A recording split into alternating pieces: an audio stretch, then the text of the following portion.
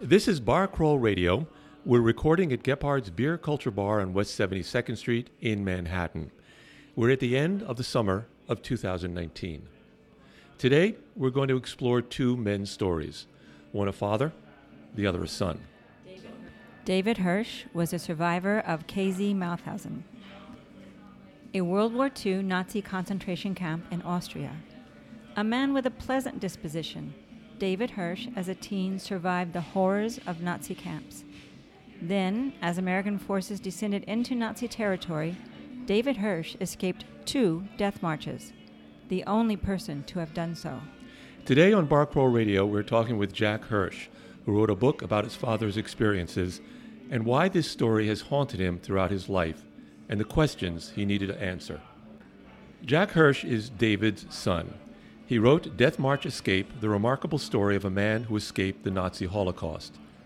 Jack is clearly a writer of some talent, but his day job is as a strategic advisor to investment institutions and corporate managements. He has served as corporate board member and has guest lectured in the business schools of MIT, USC, and USC Berkeley. And just recently we learned he's now teaching at Touro College, Intro to Finance and Real Estate. And he lives, in fact, in New York City. Also, Jack Hirsch is a pilot who flies acrobatic planes. Aerobatic planes. Aerobatic. Aerobatic planes. Oh, that's not acrobatic. That's you wrote right. acrobatic. I wrote So aerobatic. No, What is an aerobatic I wrote plane? aerobatic. No, that's a C there, honey. Oh, I wrote acrobatic. It's an airplane that goes upside down, does loops, does Well, rolls. it does acrobats, though. There's acrobatic stuff, Are but when you called do it in the air, It's it's aerobatics. Okay. You still do that? I do, but not as often as I'd like. Can we go sometime? That's scary. No, you. Did you ever take a passenger with you? No. No. No. I have. In fact, the friends I've taken up say, "Promise me you won't turn us upside down." I go, "Yeah." Okay. Oh wow. So it's like a Cessna or a? Well, actually, there is a Cessna that can do it, but no, it's things like the Extra or the Pitts or Stearman. They're planes. I don't know exactly what Are you're they talking prop about. planes? They are prop planes, but I've flown jet fighters too. Wow. So, Wow. Wow. Amazing. Okay. I don't think we have to It's not what we- it's I not don't what think we- we have to take that out. No, I like that. It's all good stuff. Yeah. So he earned a second-degree black belt in. Gayo, Rayo, Karate. I said Ryu. it's Goju Ryu. It's just, Ryu. Okay. It's just Ryu. I had a student named Ryu. RYU. Yeah, no, I think that maybe it's Americanized. It's Ryu. Just Goju Ryu. Goju Ryu. Okay. So that's not the thing where you cut the wood in half with your hand, or? Well, that's more traditional Korean type, and some of the harder Japanese Like styles. Taekwondo. We happen not to do that. We didn't do board breaking, but they're all the same. In the end of the day, they're kick, block, punch. Right. They're the Korean, the Japanese, and the Chinese forms are somewhat different, and Right. you learn what the differences are. But at the end of the day, kick, block, punch. Okay. Sounds like a whole other show. So wait, it's more. There's more. There's more. I know. He's Jack has done more. He's a long-distance cyclist and ice hockey player. He plays tennis at a competitive level and ran 5 marathons. And my partner here tells me that you ran the last one on a broken Achilles. A torn something. I tore a muscle. tore. The last 7 miles, I tore a muscle in my calf. In your calf, okay. Actually, my first marathon with 7 miles to go. And I met some friends who were going to, what's called banditing. They were going to bandit me, and they looked at me like, "Why am I limping?" And I said, "Because I just tore my calf muscle." Oh, you knew that's what you had done. Yeah, and I heard it pop, and they said, "Well, does it hurt when you walk?" I said, "It's killing me." And they said, "Well, does it hurt when you run?" And I said, "Yeah, it's killing me." They said, "Well, if it hurts when you walk and you hurt when you run, you just might as well run."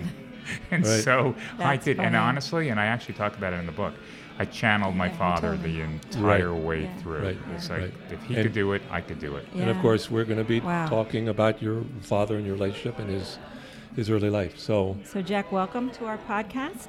Thank you for having me. There are many children of Nazi Holocaust survivors, but few have spent time discovering their parents' past. You dedicated a lot of time into researching, traveling, and interviewing experts to uncover how your father beat death by the Nazi killing machines. I did, yes. Why did you write this book? Well, why I researched the book and why I wrote the book are sort of two different questions. It started with the research. I was triggered, my interest was triggered. I knew my father's story my entire life. He told it every Passover, we were Orthodox, so he told it twice on Passover, the 2 nights of the Seder. The Seder is the story of the Jews escaping from Egypt in the dead of night, and my father would digress to tell his story of escaping from concentration camp twice. So I knew it. But what I didn't know until 2007 was that he was somewhat famous in the concentration camp. In Mauthausen became a museum. It was not a well-known concentration camp because very few Jews were actually kept there, and so very few Jews were killed there. But it was the single worst concentration camp in the Reich. It was self-rated by the Nazis as the worst. The Austrian government had turned it into a museum a few years before I discovered my father's photo, or a few years before my cousin discovered my father's photo on the internet. They had posted it up there along with a caption saying he'd been found by a local Austrian family and hidden until the end of the war. My cousin happened to be searching for something for her mother, turns this up, calls me up 6 years after my father died. This is your cousin who lives in Israel? My cousin who lives in Israel, yes. Yeah. So 6 years after my father died, she calls me up and says, we're very close, she calls me up and she says, you're never going to believe this, your father's on the internet, go Google him. And this photo turns up with the caption. I didn't even know Mauthausen had an internet, a website. So and you hadn't gone to it yourself. It was your cousin who went to it and said, "Take a look at this." Correct. My cousin found it on the internet just coincidentally, and says, "You got to look at this. Here's a picture of your dad." And then I don't have the photo, so I reach out to the concentration camp. Who are you guys? Why do you have my dad's photo? How do you know his story? That led to years of discovering all this extra information about the story. I knew the story. My father was a really interesting, engaging guy, and he told it in an interesting and engaging way. Now, there was something certainly interesting, but nothing engaging about spending a year working as a slave, as a laborer in a concentration camp. But somehow my father made it that way. And now I spent years working with historians to learn what really had happened to him, that his story, but without the embellishment, without the story behind the story is exactly right. And then a few years after I started, I got on a plane and I went there. Yep. Many years after I started, I got on a plane and I went there, and by that point they knew what the Death March route was. When I started in 2007, they didn't even know what the Death March route was from Mauthausen to, it was a 34-mile route to a camp called Gunskirchen. That's where he escaped from twice. They didn't know what the route was in 2007. By the time I went in 2016, they knew. The people that were there, the historians, the people running the memorial, who were enormously interested in it. Hugely. Well, there was a subtext to it, which actually goes into that initial question you asked me why I wrote the book. The Austrian government had spent many years. Denial is not the right word, but trying to downplay their role in World War II. They were victims, and they certainly were victims, but they were also not completely victims. Right. And so they felt that they were compliant.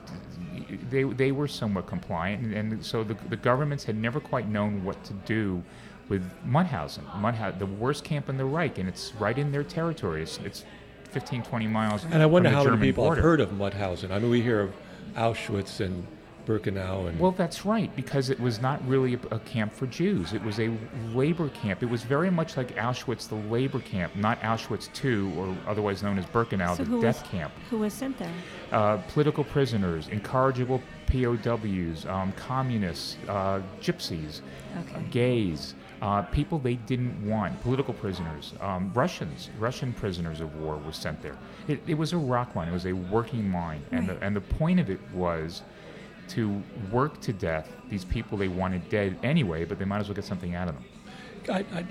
I want to kind of get also the other part of this story, which is your relationship with your father. Sure. And as we go along, I want to hear more of the details of your investigation, and we also want to hear about some details about Mauthausen. Yeah, of course. And the other was it Gilson? Goosen. Goosen 1 and 2, right. But so, he hasn't answered yet why he wrote the book.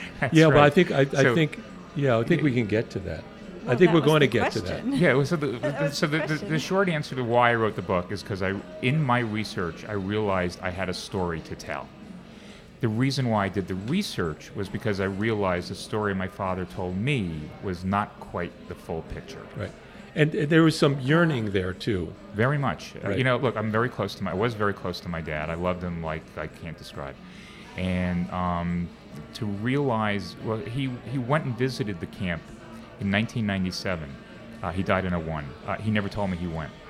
When but my cousin knew because my cousin's mother, my father's sister knew.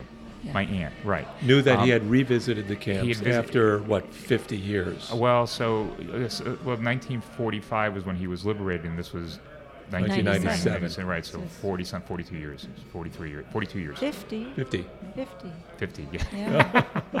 What do I do for a living? You're in high finance. What do I do for a living? 50, that's right. Well, we're doing this in a bar. Yeah, okay. Am I blushing? Can you see? No, you're getting drunk from your water and lemon there. Clearly. So anyway, yes, 50-something years, and he went back. And he didn't tell me he went.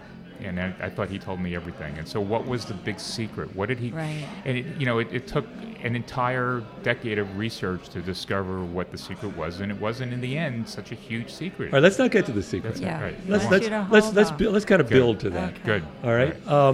Your father, David Hirsch, told his story, as you said, each year around at the Passover Seder. Right. Right. I mean, from my perspective, I'm Jewish. This is indeed the Passover story. Yeah. The march. No question about it. It is escaping from tyranny. Yep. And my father did it twice. Yep. And as I tell people, if you escaped twice from the Nazis, you'd be telling people. And so he enjoyed. He was not like most survivors. The typical image you have, I believe, you have as a survivor. Certainly, the image that the popular press, the movies, Schindler's List, that shows you at the end of the movie. I'm not crazy about that movie. Morose. Yes. They don't smile. They don't crack a joke. Right. They haven't laughed since 1945 or 1943 or whenever they were sent to the camps. My father was nothing like that. He was a funny, interesting, engaging, good-looking, or as his friends used to say, "Yeah, your father's good-looking. Just ask him." So he was. I mean, look at the photo, that headshot photo that was on the internet. That he was a good-looking guy, and he knew it. But he was the life of the party kind of guy, and he was so much unlike any other survivor. And I didn't know. I mean, his friends were the same way. They were interesting and funny and engaging too. So this is all I knew about survivors. And when I realized, back to the question about why I wrote the book, another reason was when I came to realize what the rest of the world believes survivors are all about, and my father was nothing like that, I needed to tell the world, wait a minute, some of these guys were pretty ordinary. They had a horrific year or two or three, and then they did everything in their power, some of them, to be as normal as they could possibly be. And they put those demons as far back down as they could, and it would come out at night. They didn't talk and it would about come out. My father had plenty of demons, and he had trouble sleeping plenty of times. But the guy you knew, the guy at dinner, was not that guy. Right. And at the end of your book, we're going to have you read a piece of it before we leave here. Uh-huh. You kind of bring all that together, and I think you do it beautifully. I was just, I had read all through the whole thing. Becky hadn't quite got through the whole thing, and I said, you got to hear this ending. That kind of brings everything together.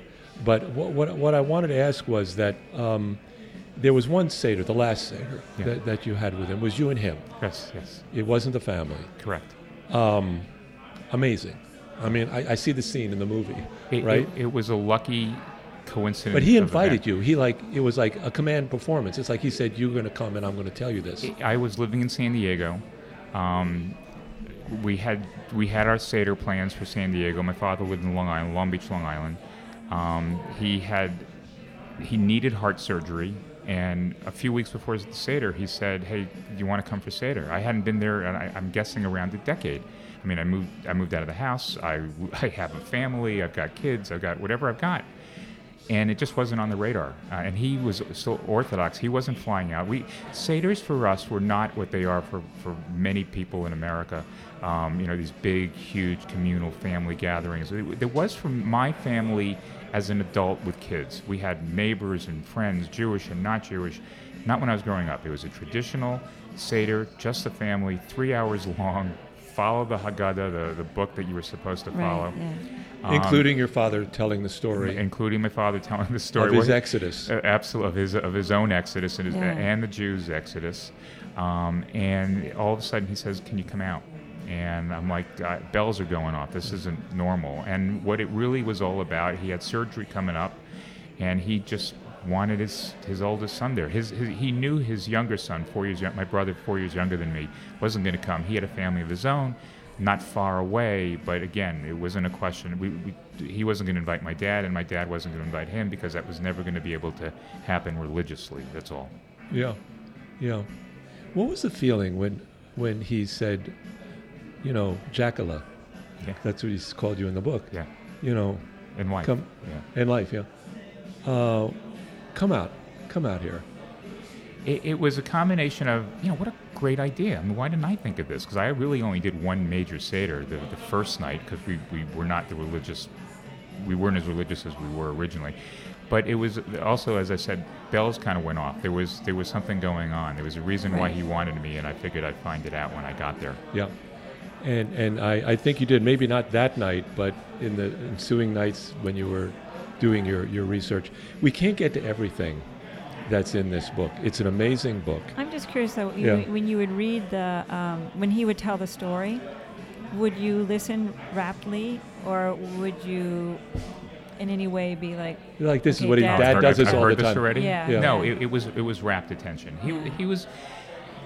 It was never lost on me how profound his experience was. Right. It was lost on me because of the way he told it, how horrific it was. Mm. It seemed, I'm not going to describe it as summer camp, but it didn't seem quite as death-defyingly ominous as when I then went to the camp and stood in front of the building that he worked in for 7-8 months. Do you think that maybe if he told you all the true story, that it would have made it that much more true for him in a way, or did he want to downplay it because he didn't want you guys to have to understand that kind of?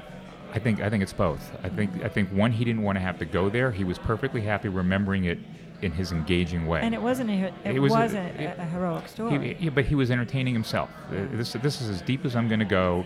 He was nearly beaten to death, and he would chuckle about it a little bit. Oh, you should have seen how they beat me.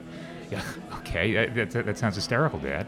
But then you didn't at the moment of him telling this, you didn't explore it. And what I got from the book is your desire to say, well, why didn't I ask him more? You hit it on the head. That stayed with me from the minute I saw his photo on the internet. Why didn't I ever? He was here. I had him. Now I don't. But in my conversations I've had with people about my book, I've ran into other second and third generation survivors, not only of the Holocaust, but of other incidences of people. Right. I was in Pittsburgh, and people whose fathers served in combat units in Vietnam or World War II.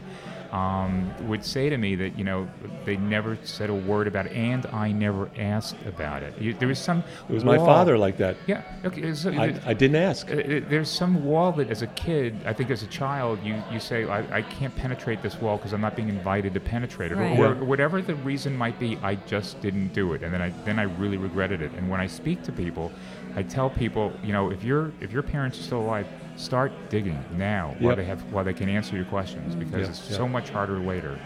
Let's get to a little bit of the story. It is fascinating. We can't get to all of it. Sure. It's the last year of the war, 1944. The war ended in 45, right? Your father's family was working in Austria, Dej? Hungary. Dej, Hungary, right? And in 1944, the Nazis decided to round up the Hungarian Jews. They had a soap factory, so they were doing okay. What happened to them? So, before the spring of 1944, their lives really were not especially different than it was before the Nazis came in. The Nazis didn't really come into Hungary in a big way because the Hungarian region who ran the country didn't allow them. And as long as he towed the line with the Nazis, they were kind of okay with it. But by early 1944, he was planning to leave the Nazi fold, and then so the Nazis and Adolf Eichmann and company came in a big way that late winter, early spring. And at that point, my father's life really changed. He had been attached to something called a labor battalion, where once a week, he was 16, 17 years old, lived at home, once a week, he had to clean streets and parks, and not just him, other Jews, other communists and intellectuals and people that they just wanted to put in these battalions. His brother, a few years older, had been shipped away to a battalion that was working in the countryside. I don't even know where, but closer to the Russian border, or the Russian army that was approaching, I should say. And so that was, other than service in the labor battalion, that was the only real impact. May 3rd, 1944, overnight, he and his family are ordered into a ghetto. Yeah, describe that ghetto, because it's not the kind of ghetto that we think of like Warsaw Not a Ghetto. little- Exactly no right. streets. You hear the word ghetto, you think of the Warsaw Ghetto. Maybe you think of the Venice Ghetto, which, you know, if you've been to Venice, you discover they have it. No, this was a field in a forest, and I've been there. It is a few acres, trees. They gave them wood and canvas and said, knock yourselves out. So This there's is no water, yours." there's no sewage, There's no nothing. They were camping. They're essentially there's camping. no stores or anything. It's just out in the forest For someplace. 7,000 odd people. Oh my And God. they had to forage. And I don't know what their lives were food-wise, whether or not they were given food or had I just never investigated and couldn't find anything in the digging that I did do. But they had to live there for what turned out to be about a month. And that was actually my father's first big break. A few days into it, they were looking for a baker. And my father said, he's a baker. This guy has nerve. My Or he father had huge nerve, and my father had turned out he'd had a friend whose family were bakers. Maybe they were already pressed into service somewhere because he wasn't in the picture. This guy is the friend. My father said, I'm a baker, and he knew nothing about baking. not that I'm aware of. I mean, he hung around his mom, right? Whatever Yeah. she did, but he turned into be a decent baker, and they let him live in town and had 3 German soldiers working for him. Wow. At all of 17 years old, or 18 at that point. So, KT Mauthausen has been called the most brutal of the Nazi concentration camps. Yes. What did you learn about KT Mauthausen So if- and the auxiliary camps? KZ. KZ Mauthausen, and the auxiliary camps Gusen 1 and 2. What 'Cause- were these places Because like? eventually he was transferred there. Well, so Mauthausen is not only the main camp. It tends to be the one that people know the best. It had something like 40 subcamps. The subcamps were all administered and run by Mauthausen, and many people who stayed at the subcamps, names you never heard of, would just say they were at Mauthausen. It's just like a satellite office a block away. So Gusen, Mauthausen was a granite mine, purposely built right along a tremendous rock wall that they were mining for granite, for road beds and for railroad track beds and for building facades. Gusen was 2.5 miles away, a little bit downhill, a little bit to the west.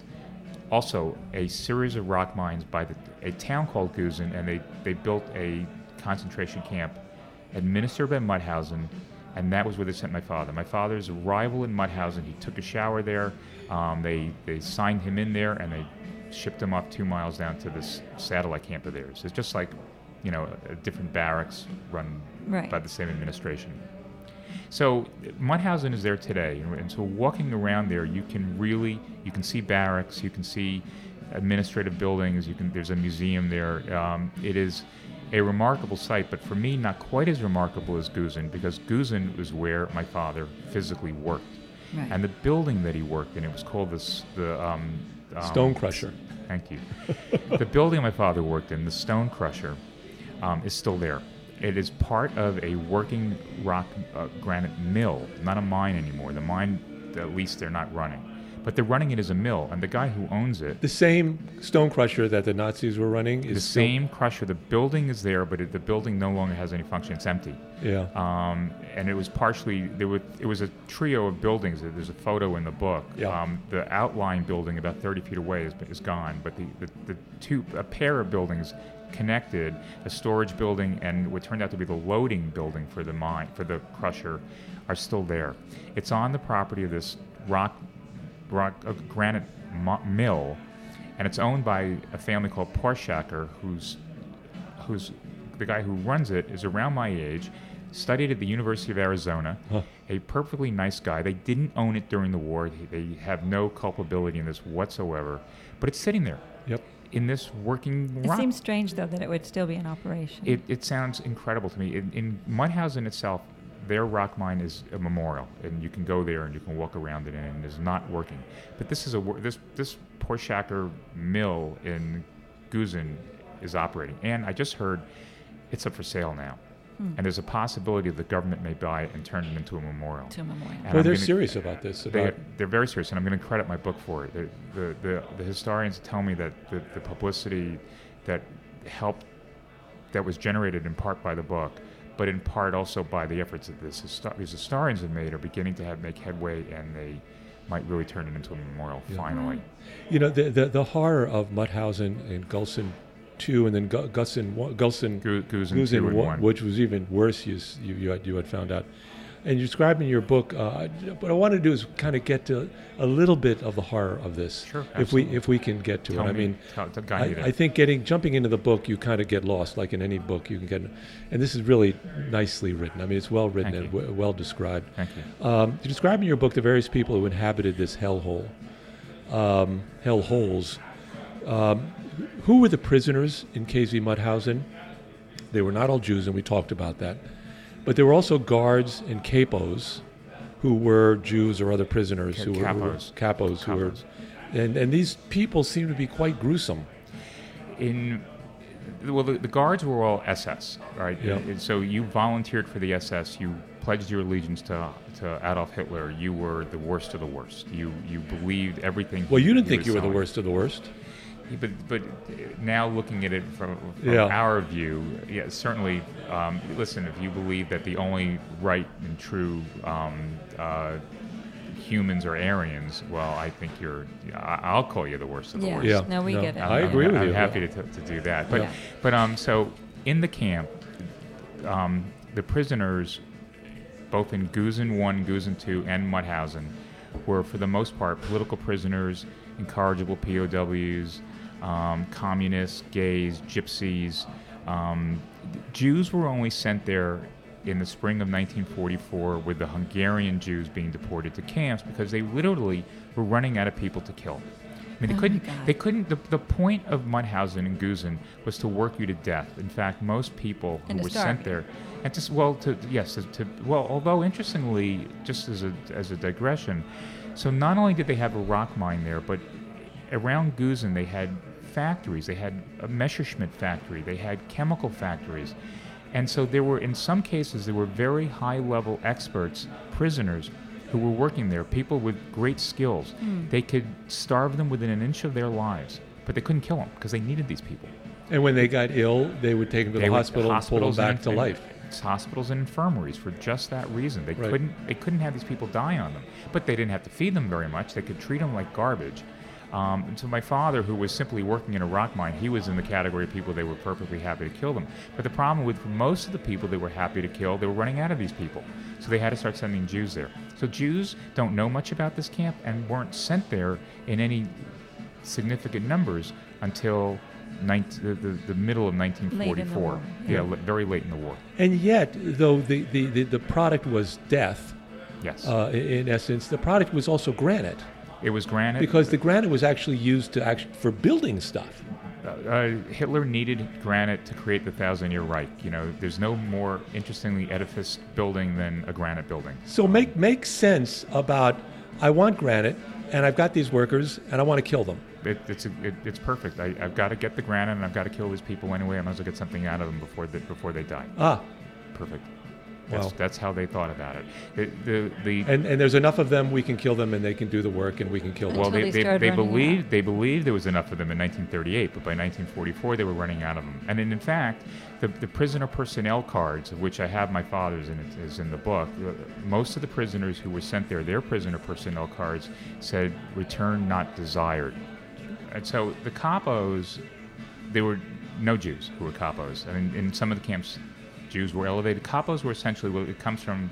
Nobody actually knows where the word comes from, but if you know the mafia has capos or captains. There you go. So they're sort of intermediate level people. Right. They were not Germans. I mean, they may have been Germans. They were not allied with the administration of the camp or the SS. They were prisoners themselves, but they were given authority. They might have run a bunk. They may have run a work group, which were a group that worked in the Stone Crusher. They were called commandos. So they may have run a commando. So a commando is a It's a group. It's simply a group. It's a group of people doing a certain kind of work. It's like the British use of the word commandos for. In fact, it's where the word commando for the military comes from, because the British would call a group of soldiers a commando. Okay. So you emphasize in the book that death was always present, including in the work they were forced to do. Can we explore some of David's experiences of his work details, which he called commandos? Sure. So, when he first arrived in Mauthausen, when we sent off to Gusen, his first attempt at how he was going to get his way through this concentration camp was he said he was a carpenter.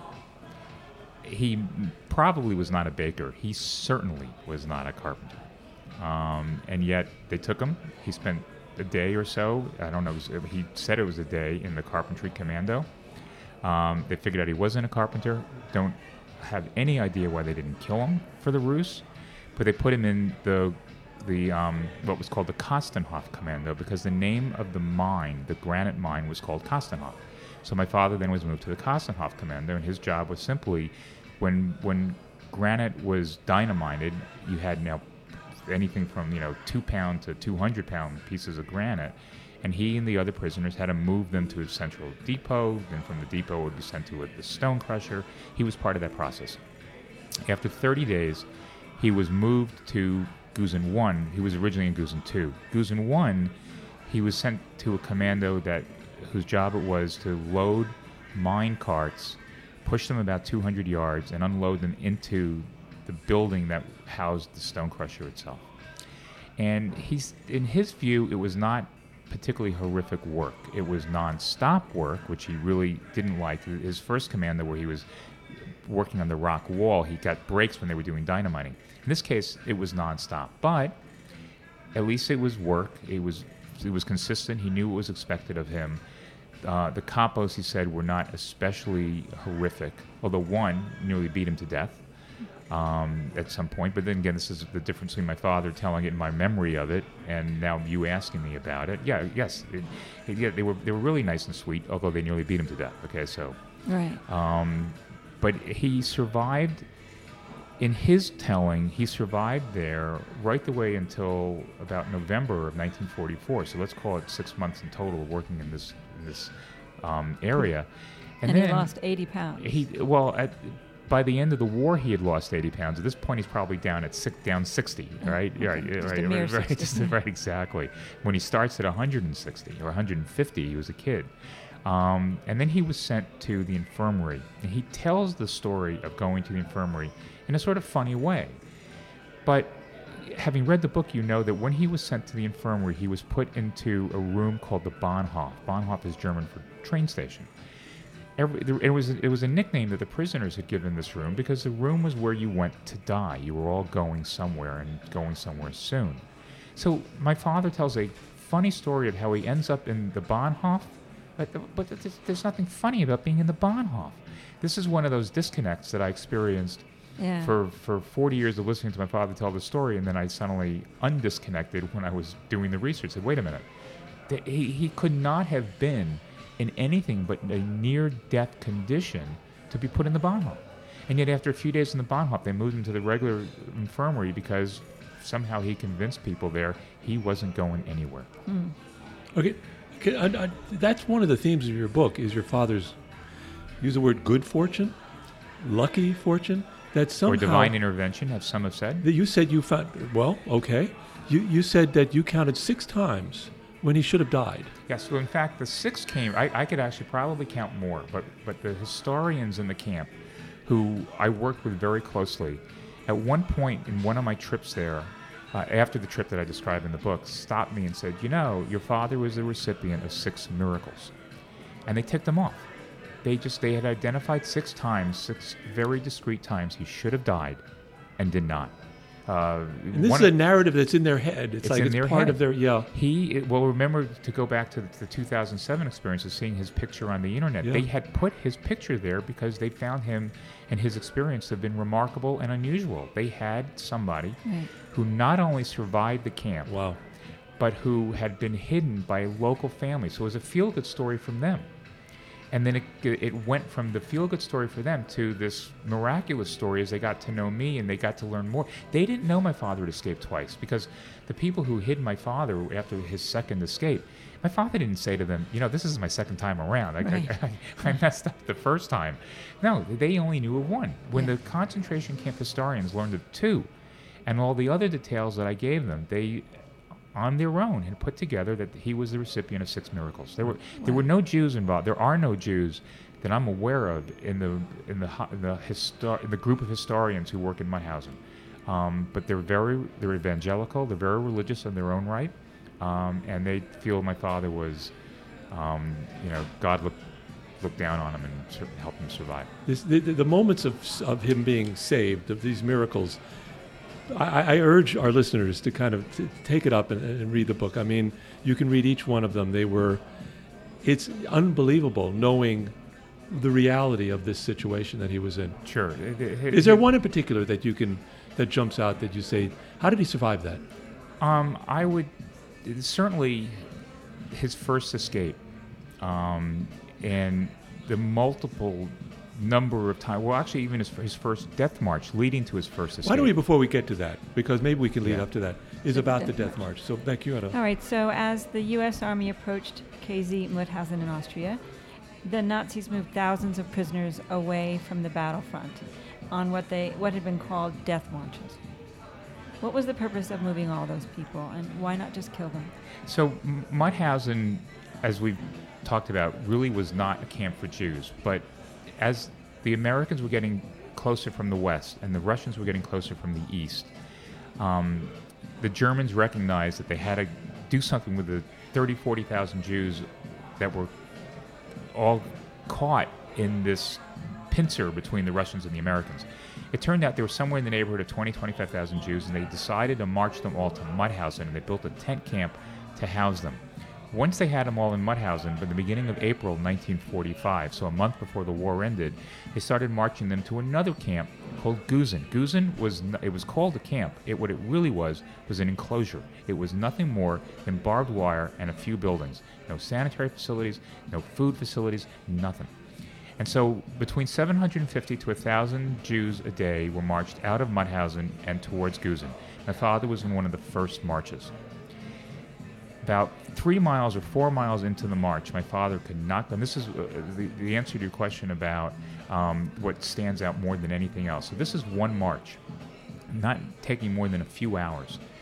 He starts, it's downhill for about 2 miles.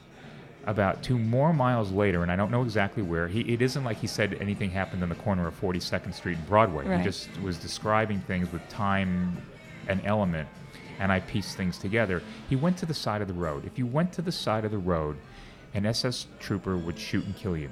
But sometimes they'd give you a chance to get back up and get back on the march. My father went to the side of the road a few miles into this first march. He'd had it. He was toast. And he knew he would die. He knew he would die. And a trooper was walking towards him. They made eye contact, and the trooper holstered his pistol and kept going. Like, my father was incredulous. But that act gave him this burst of energy that got him back up. And he got back on the road, and 2 miles further on, I believe, because, again, I'm guessing locations, but I know there was an intersection. And in that intersection, refugees were going north. My father's line of march was going west. They stopped my father's line of march directly behind him.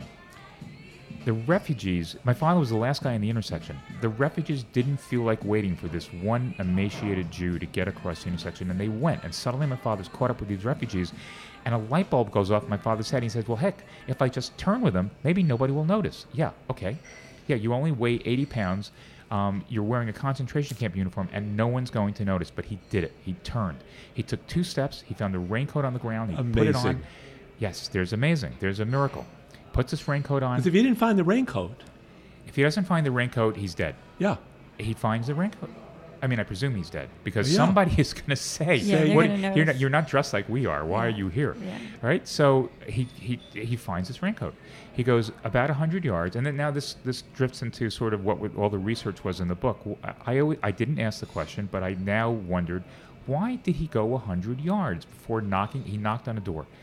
I always assumed the reason he didn't go 100 yards, he went 100 yards, is because it was fields. There was some big intersection. No, it's that there were backs of buildings and no doors to knock on at that intersection. Okay. And I didn't know that until I went there. Right. But 100 yards up, the road narrows, and there are apartments or homes, typical European narrow, windy street, and there are homes.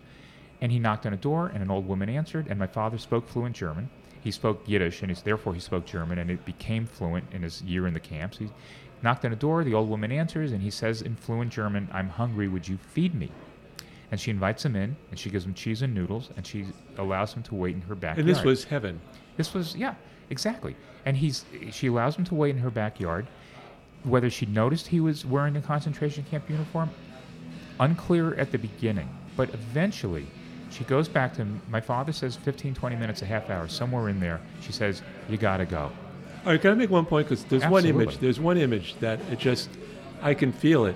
He lies down on grass. Exactly. Grass for the first time in a Cool year. grass. Meal for the first time in a year. Grass for the first time in a year. Yeah. The smell of grass and the kind of Yeah. that if, life if, that's if there. you played ball, on a ball field when you were growing up, you know what that smell of grass is like, or cut grass, from when the and of course he'd want to stay lawnmower. there. It was like it was just No question. He was And in heaven. She said, "You got to go." And my father's, he's 18 years old, 19 now. He's 19 years old, and he's like, "Okay, yeah, I'm going." But he didn't go. And 5 or 10 minutes later, she found 2 SS soldiers patrolling on the street outside, and she called them in. young boys. Young boys, younger than my father. And these guys turned out to be Hungarian SS. All the occupied countries could, if you wanted, if you felt like kowtowing to the Nazi dogma, then you could join the SS. And they did, and they were Hungarian. They didn't know my father was Hungarian because they debated in Hungarian what to do with him. They spoke to him in German. My father was responding in Yiddish. And they decided to take him to the local police station, which was only about a third of a mile away in the town square, which was a third of a mile away. And so you think of this from the time he left camp, the time he went to the side of the road, then the intersection and the raincoat and these Hungarian SS not killing him, and then he goes to the gendarmerie, essentially a local police station. He goes to the gendarmerie, and the gendarme inside says to my father, says to the SS guys, "You go, I've got the prisoner." Now, I didn't know, never asked, how did he get the authority to do this? It's because the gendarmerie worked for the same Heinrich Himmler who ran the SS. Okay. So they had essentially equal rank. So he outranked these kids. He tells them to go, and he asks my father in German, "Tell me how you got here." My father tells the story. He says to my father, "I'm going to let you sleep the night here in a jail cell. I'm going to feed you dinner, I'm going to feed you breakfast, and I'm going to get you back to the camp." So are there 6 miracles in this story alone? Wow. Probably. Yeah. Wow. Yeah. Probably. Yeah. But did he think that when he was returned to the camp that they might kill him? No question. And they took him back without a word. So The way you describe it is like he walked into the camp and no one even noticed. That's the way he describes it. And not only that, he goes back to his old barracks, and people are saying, what are you doing back here? You were just on this on a march. They don't call them death marches. They only knew them to be transports. You were just Right. on a transport. What are you doing back here? My father told people what happened. He said half the people didn't believe him, so he stopped telling people what happened. Wow. I'm back. Wow. Yeah, and just say there, he was on a second death march. He was on a second death march about 10 days later. We know the date of the second one. We don't know the exact date of the first one. And on the second one, same intersection, he had, energy to get there. It was about 6 miles from the camp, 7 miles from the camp. When there was no activity in that intersection, he was now really done. And about a mile or so later, He was done before. Now he's really done. now he's really done. There are reserves of energy that we have that we just don't know. And then when we're done and we have no more reserves, we have more reserves. And Wow. he kept digging into reserves that he didn't know he had until finally, about a mile and change after that intersection, he was completely and totally done. And he went to the side of the road, and a trooper came over and put a pistol on the back of his neck. But it was late in the afternoon, around 6 o'clock at night. My father had a sense for timing that is savant-like and accurate. Right? I mean, he didn't write any of this stuff down. He didn't have a watch. He figured about 6 o'clock it was drizzling and it was cold, and the pistol was cold. And the pistol on the back of my father's neck shocked him, and he stood up. Wow. And in the act Ooh. of standing up, the soldier decided not to shoot my dad because now he's up. Now he's up. Now he's up. and he walked away holstering his pistol. And my father looked behind him, and there were 2 more SS troopers, and they weren't looking at him. They were walking backwards, and there happened to be nobody in the march right where he was. On his left and on his right, there was a path leading into bushes, and he just bolted down the path and threw himself into the bushes, and no one saw him do it. Oh my gosh. And you found that path. We found the path. We found within, let's call it, inches of where he went to the side of the road, sat down, and had a pistol put in the back of his It's neck. an amazing story. And it's an amazing story of, well, his will, obviously, but your will to actually spend the time and the effort and get the all the emotions answers. to... Well, it was an emotional journey, and the more emotional it became, the more determined I became to get to the point of where I knew all there was to know about what happened to him. Right. And then you feel now that you know it. I do. I mean, I still wish I could ask him the 1,000 questions and confirm a number of things. But there's no question we know the first intersection. There's no question we know the second intersection. Yeah. There's a lot of things we now know for sure that I know he experienced. I would love to stand there with him and say, Dad, so how'd you feel when you were bolting down this path? Or how did you feel when you turned in this? I've been in the intersection where he turned. Yeah. I took, there's a photo in the book. You Dad, can I went, see- I did this, I investigated. Yeah, I would have loved to have done it with him. It sounds like he acted on instinct a lot. No question, and an incredible instinct. Whether you call it lucky instinct or divine intervention or somewhere in between, yes, he operated on instinct. He became a businessman and an entrepreneur, and there's usually no rule book for that. And I think he got his training surviving that camp experience. We have to say something about the Friedmans. Sure. Because the Friedmans were the ones that discovered him. He pretended like he was dead. Yes. On the side of Oh, the yeah, road yes, yes. after the second escape attempt. Yeah. But they actually saved him. They saved his life. They saw my father lying by the side of the road. My father played dead. He didn't want anyone to discover him. He figured he would try to get into town on his own and sort things out. He had changed overnight into the clothes of a dead civilian on the side of the road. Oh. So they stood over my father 6, 7 o'clock in the morning, debating in German, which of course my father understood, whether or not he was alive. And they decided either he wasn't alive or for whatever reason, they decided to walk away. My father gets up and he decides he's going to go into town. All 80 pounds of him. He's wearing civilian clothes. Why not? Right? He speaks German. Yeah, he had taken the clothes off of a dead prisoner. A dead man on the side of the road. Yeah. There were many dead along the side of the road. Dead civilian. So if you were in civilian clothes, it's because you had been in a labor battalion that had been forced marched to Mauthausen in the weeks while they were building this 25,000 Jews capacity, and then they were put on the road to Gusen. So my father found one of these guys about his size, dead on the side of the road, changed into his clothes. My father was wearing civilian clothes. Anyway, after this, the Friedmans walk away, my father gets up and he walks down the path that he had bolted down. The path turns out to be a shortcut to the train station. Well, he turns around a bend.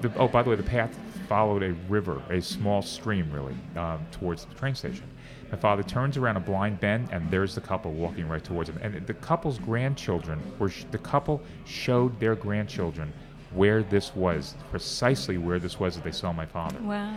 And so, and I know the grandchildren, and they don't speak a word of English, but I've gotten to know them, and we exchange cards, and I've hung them every time I see them, because When you went back, it must have been like finding family you never had. It is exactly like that. It is.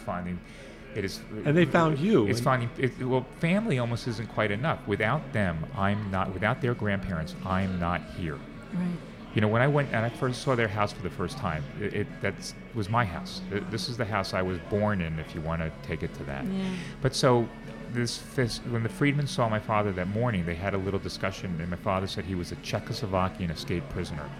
And they told my father to go back to where they'd seen him playing dead, hide there. It was a hiding place. Hide there. Or I should say that it was a place where he could hide. He hid there through the day. They brought him some food in the morning.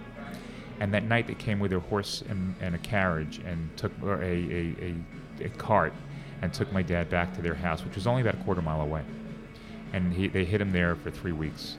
And it was they hid him there. I mean, there's more to the story. There's much more to the yes. But they hid him there long enough for the Americans to finally break through. Yes. And get into Enns. The Americans came in 3 weeks later, almost exactly 3 weeks later. That also is just amazing. The timing is like Yes, it is. And as you know, in the book, I tracked that group. And in fact, the Yep. 65th Infantry Division is having their reunion in October in Dayton, Ohio. They've invited me. I'm going to be there. Beautiful. Wow. Beautiful. This is Patton's.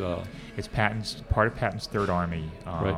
The last division put together by the U.S. Army specifically for World War II, the 65th. If our listeners want to learn more about this escape and how this all happened, we wanted to have you. We wanted you to read a piece of your book, and this is a section about which I found quite kind of it put a visual in my head of prisoners being marched, possibly a death march, but they're walking through cities, they're walking through towns. They're towns, yes. Next to houses, which people are living. Yes. And what are they seeing, these people that are living in these seeing towns? people, in this case, what I'm about to read, they're seeing prisoners being marched from the Mauthausen train station to Mauthausen. Back to the question of the story that my father told. My father said when he arrived in Mauthausen, the first thing he did was take a shower. That's not true. The first thing he did was hike 3 miles uphill in a broiling June day after not having eaten for 4 days. The train station was 3 miles away, and they walked through town and then through the suburbs of town where there were houses along the road. And so people in these houses could see these prisoners being marched, these poorly fed or unfed prisoners, and probably in better condition at that point because it's early for them in their war experience.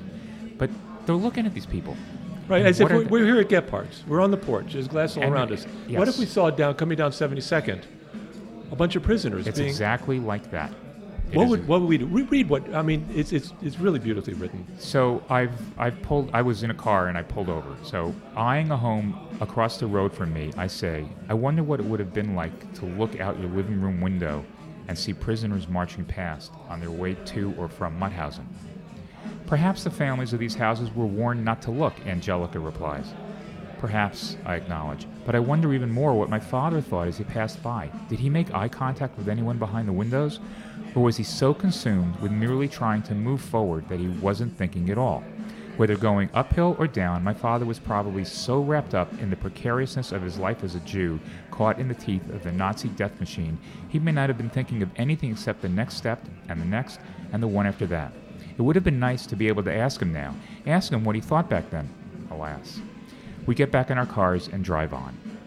And your guide, Angelica, was very key because she had done a lot of work She had done to help a you tremendous find amount of these work. places. And it was sort of, we were both motivating each other. She, like I said earlier, that they didn't know when I first started where the Death March route was. Angelica wasn't in the picture at the time, but when she did get into the picture, they were beginning to form a sense as to what the Death March route was. And then I'm out there trying to get my father's history, and that really lit a fire under her. And she was the one, in fact, who found the two intersections. Again, my father didn't say he escaped at the corner of, Right, Broadway and yeah. 72nd Broadway and Street. 72nd, yeah. But based on his description, Right. the 100 yards with no doors, Angelica said, oh, it could only be this place. And the second escape place with the bushes and trees, it turned out there were only two possibilities. Assuming you believed that he couldn't have walked more than a mile or two from the intersection that he had escaped from the first time. So if you triangulate all these data points, you end up knowing what Right. my father And experienced. the Friedman's grandchildren confirmed. That must have just been so Yes. amazing. You've lived your whole life with Seder, right? Yes. And it's like your father, your whole life. And it's like now you're there. It's going from a comic book to a color movie, color feature film. Yes, yes. Yeah. So, Yep. how much of what you've discovered has changed your life, and how has it changed your life? That's a great question. It is not changed it dramatically because I've known the story my whole life. So there wasn't a question of discovering something unique about my dad, but recognizing just how horrific his story really was makes me honor him all that much more. Understanding myself better, as you read the book, you understand that I now know why I do that litany of things, list of things. I don't That know we if talked about at litany the is beginning, Right. I mean, I know lots of people who do one or two. I don't know anybody who does quite the number that I do. And it's not because I'm a great athlete, because I'm not. I'm an okay athlete. But I do a lot of things, and I truly enjoy them. But it's coming from somewhere, and it's coming from that notion of trying to somehow equal. We all try to equal what our parents have done. So recognizing that I'm never going to equal what he's done, it takes the pressure off me, and I've palpably felt that.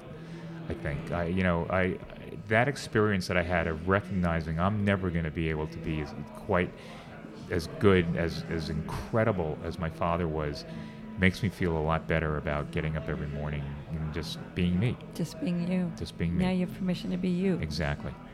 Since writing this book, you have spoken with young people from the Enns area, in which your father was a prisoner. What were the circumstances of these conversations, and how did the young people react to your father's story? So the historians in the camp, along with other citizens who live near the camp, there's a number of them, I'd say a total of 15 to 20, who have made it their lives' mission to get the word out as to what happened in Mauthausen. Remember, not just to Jews, but to non-Jews. What Mauthausen, how horrific it was, what it was really, Mauthausen and Gusen, because as you know, Gusen is now a housing community with a very small memorial and, of course, a working mill that might perhaps one day become a larger memorial. So when the book was published, these historians put together a week of me meeting with townspeople.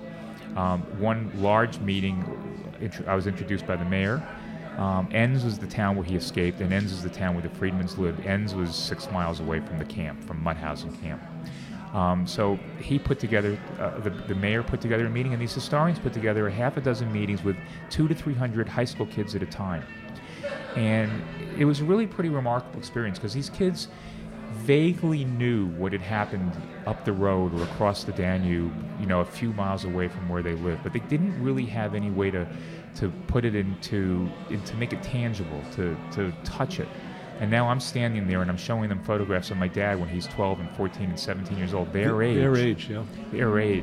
And at one point I had the kids, any kid between 5'10" and 6 feet tall, stand up, and I'd say, okay, now picture yourself at half your body weight. Do you think that you could have done the things that I just described my dad did? And also, a lot of them had never met a Jew before. Wow. Which is or literally there were no Jews living in the area. There were apparently many hundreds of years ago, but not now. So many of the people many of the kids and adults that I met really had no relationships with Jews whatsoever. And so I was the representative Jew. And when you think about, if they learned the history of World War II, all they knew is what they would describe. They saw photos of Jews, probably incredibly emaciated, or if they've ever encountered recent stories and recent photographs, they're looking at an 80 and a 90-year-old. And so all of a sudden, they see me. Right. And they see photographs of my father when he's their age. Mm-hmm. And it puts it into context for them. And so, without exception, I had interested audiences. I had great questions. It was an eye-opener for me, and I think an eye-opener for them. Wow. Yes. Jack Hirsch, this has been a roller coaster ride. There is so much more here. We've been talking with Jack Hirsch, author of Death March Escape. It is a harrowing look into the depths of horror that can be created when we see the other as garbage. But more importantly, it is about enormous strength, will to live, and how sometimes there can be an unbreakable love between a father and a son.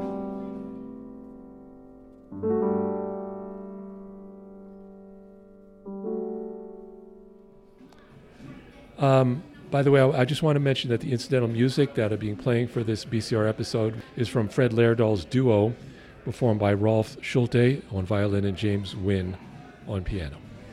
This is Bar Crawl Radio, and next up we will be talking with members of the Kings Bay Plowshares 7, who are facing decades in federal prison for their protest against U.S. nuclear weaponry. And again, we want to thank Jack Hirsch for joining us here at Gephardt's Beer Culture Bar on West 72nd Street, down the block across the street from the mortuary. Down the street from Trader Joe's Joe's and Papayas. And Papayas. And they're getting they're in their bar like wizards and mixologists, and they're making a drink for the fall, which we had a here at taste Gephardt's, of. yeah. Here at Gephardt's, a seasonal drink, and it's rye with it's a Manhattan A little with vermouth rye, and little bourbon. vermouth and a little bit of bitters and maple syrup. And they serve it, it's called the Maple Manhattan. They serve it with a candied maple bacon. Yes, it was actually delicious. Doesn't sound kosher to me. Sounds good though. It Sounds like was. It dessert. is. No, we It tasted is. it. He Yeah. made one for us.